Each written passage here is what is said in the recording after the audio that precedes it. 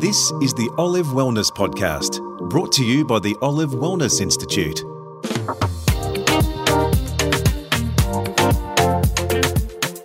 Welcome to this episode of Olive Wellness Podcast. I'm Sarah Gray.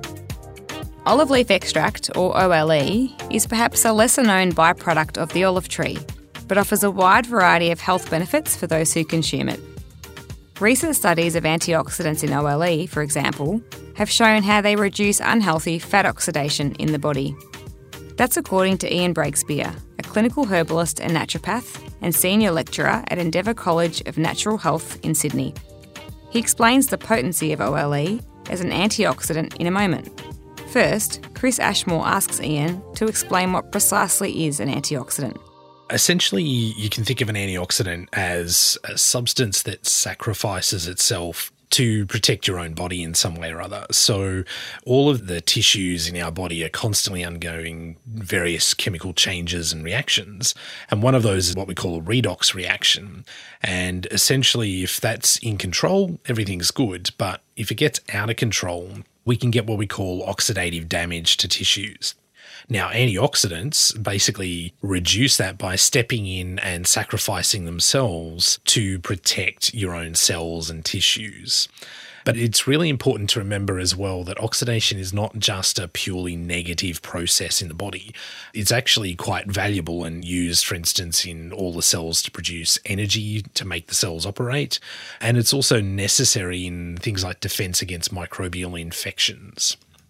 What antioxidants does OLE contain, and are they potent? Olive leaf is quite potent as an antioxidant. There's a range of different chemicals found within olive leaf that collectively we call biophenols.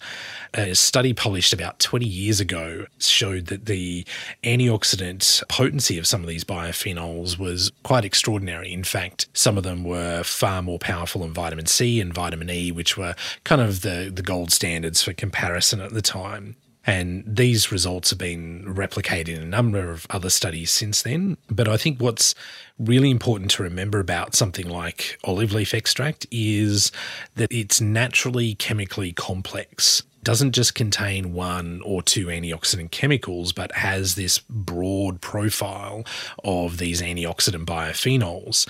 And why that's important is that research has actually demonstrated that the total antioxidant value is actually far greater than the sum of the individual parts. So there's a type of synergy occurring between the various types of antioxidant chemicals found in something like olive leaf. And more recent studies on the olive leaf have actually shown how this antioxidant capability can be relevant to human health as well. And we're seeing some really interesting results there. Particularly, for instance, one study that showed reduction of what we call urinary excretion of a metabolite that's a marker for fat oxidation in the body. So that shows that it can reduce unhealthy fat oxidation in the body. Another example is one of these biophenols called oleuropein has been shown to reduce oxidized LDL levels. Now, most people have heard of HDL and LDL cholesterol, and HDL is often seen as the good guy, LDL the bad guy, but oxidized LDL is the very bad guy. And so by reducing this oxidized LDL, there's a possibility that it can significantly reduce the risk of arterial disease, heart disease, and strokes. So yeah, in short, olive leaf is a pretty potent antioxidant. Well, where else do we get antioxidants? For example, in our diet or supplements? Well, diet has to be the first and foremost source. A good, balanced diet, particularly something rich in plant foods, vegetables, fruits, nuts, seeds, some grains, is the best source of antioxidants from a day-to-day basis. And if you have a look, for instance, the pillars of something like the Mediterranean diet, for example, you see a lot of green vegetables, a lot of olive oil, a lot of tomatoes, and so forth. And just looking at one part of that, for instance, tomatoes, they're rich in an antioxidant chemical called lycopene. But if you don't eat it with oil, such as the olive oil in the Mediterranean diet, you also don't absorb it very well. So the diet provides, as long as it's a good balanced diet, provides a really good balance of different antioxidant chemicals. And by having that variety as well, you ensure that you're actually absorbing them and distributing them to the parts of the body that are necessary. But then, yes, we do have supplements as another source of antioxidants as well, which can be useful when your needs are greater for some reason. There's lots of specific ones that people are accustomed to, like vitamin C, vitamin A, vitamin E, etc., that can be taken as supplements. But sometimes we find that it's better to have a lower dose of a broader range of antioxidants than to have a high dose of a single antioxidant. And this again shows why something like diet, but also plant-based or herbal antioxidants like olive leaf extract can be so beneficial.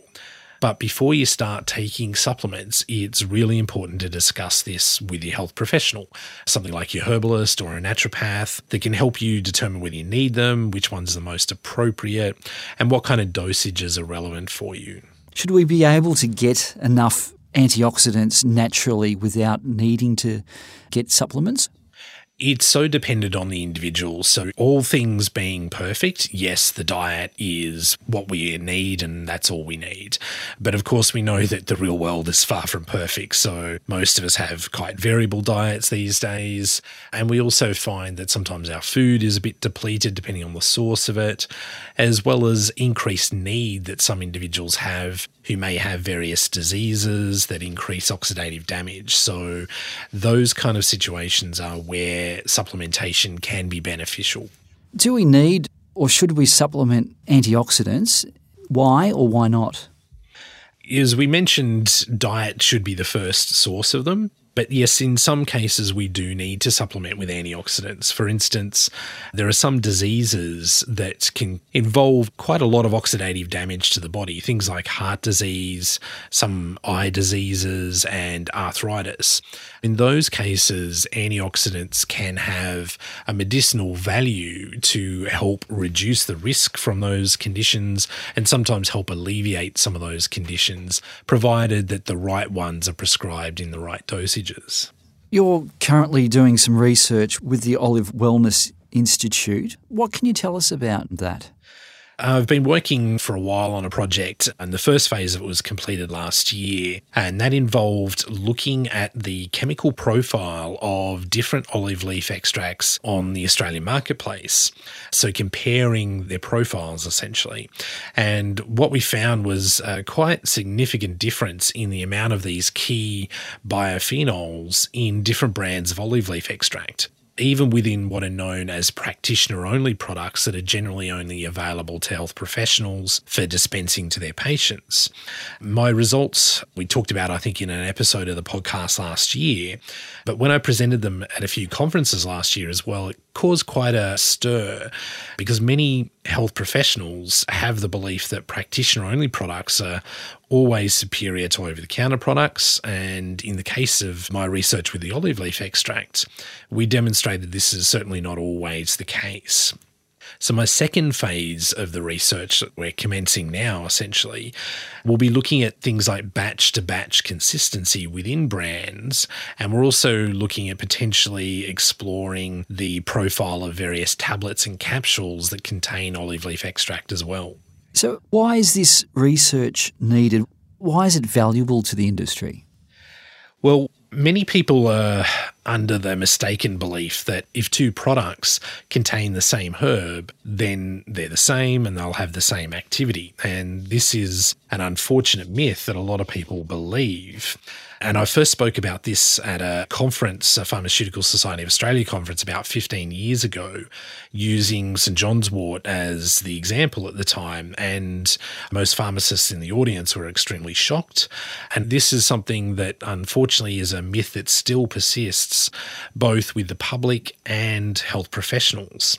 I'm also an advisor to a group called the Natural Health Science Foundation, where we're trying to improve people's understanding around the complexities of complementary medicines and how products and their evidence can't always be considered equivalent. So this kind of research helps open people's eyes, both the public as well as health professionals, about these complex issues, and really helps to explore potentially why that variation is occurring. We do know that some level of variation in plant-based medicines is acceptable. We don't always expect every tomato to be exactly the same colour and exactly the same taste, for instance, but we do expect a certain level of consistency, a certain minimum quality. And what we find with research like mine on this olive leaf extract is that, unfortunately, quite often the variation is quite significant. For instance, in my first phase of the research, found that one of the olive chemicals called oleuropein varied widely in the extracts, the highest levels in one extract being 30 times that of the lowest levels in one of the other extracts. And then when we adjusted that for the recommended dosages of those two products, the difference in oleuropein level that a person would be taking varied by 45 times. So that kind of level of variation creates a lot of confusion and the potential for things not to work as effectively as desired, or potentially too effectively in some cases. We definitely need more of this kind of research on herbal medicine products. What's your view on medicines with traditional evidence? Is there still value in this evidence where there's no scientific evidence? And how can we better educate people in this regard?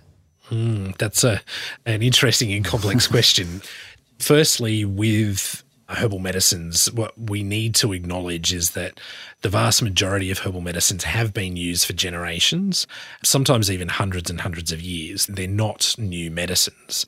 And this accumulated knowledge should not be ignored. And we've seen numerous instances in the past where we have ignored this knowledge at our peril and ended up with adverse problems because we haven't been using or preparing the herb in the way that's consistent with the traditional knowledge.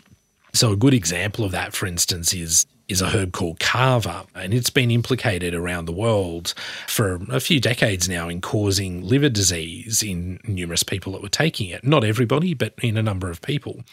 However, this wasn't an issue seen with the local people in the Polynesian islands who would often drink this as a beverage every day. Now, as it turns out, a number of companies were buying the peelings from the kava root that the locals had discarded, and they were turning these peelings into an extract to put in things like tablets, for instance, using solvents like alcohol and acetone, which weren't used traditionally. And what we see now is that TGA has acknowledged that in Australia and now allows kava to be used, but provided it's made in a way that's somewhat consistent with that traditional usage. So only water as the solvent and only the whole root or the peeled root, none of these root peelings. But on the other hand, we, of course, do have scientific evidence, and that's increasingly growing in herbal medicine. It's a massive area of scientific investigation. And again, we can't ignore that as well. We need to integrate the science and the traditional knowledge to get the best outcomes for people. Ian Breakspear. That ends this episode of Olive Wellness Podcast. To learn more about the nutrition, health and wellness benefits of olives and olive products, please visit the Olive Wellness Institute website at olivewellnessinstitute.org. Until next time, I'm Sarah Gray. Thanks for listening.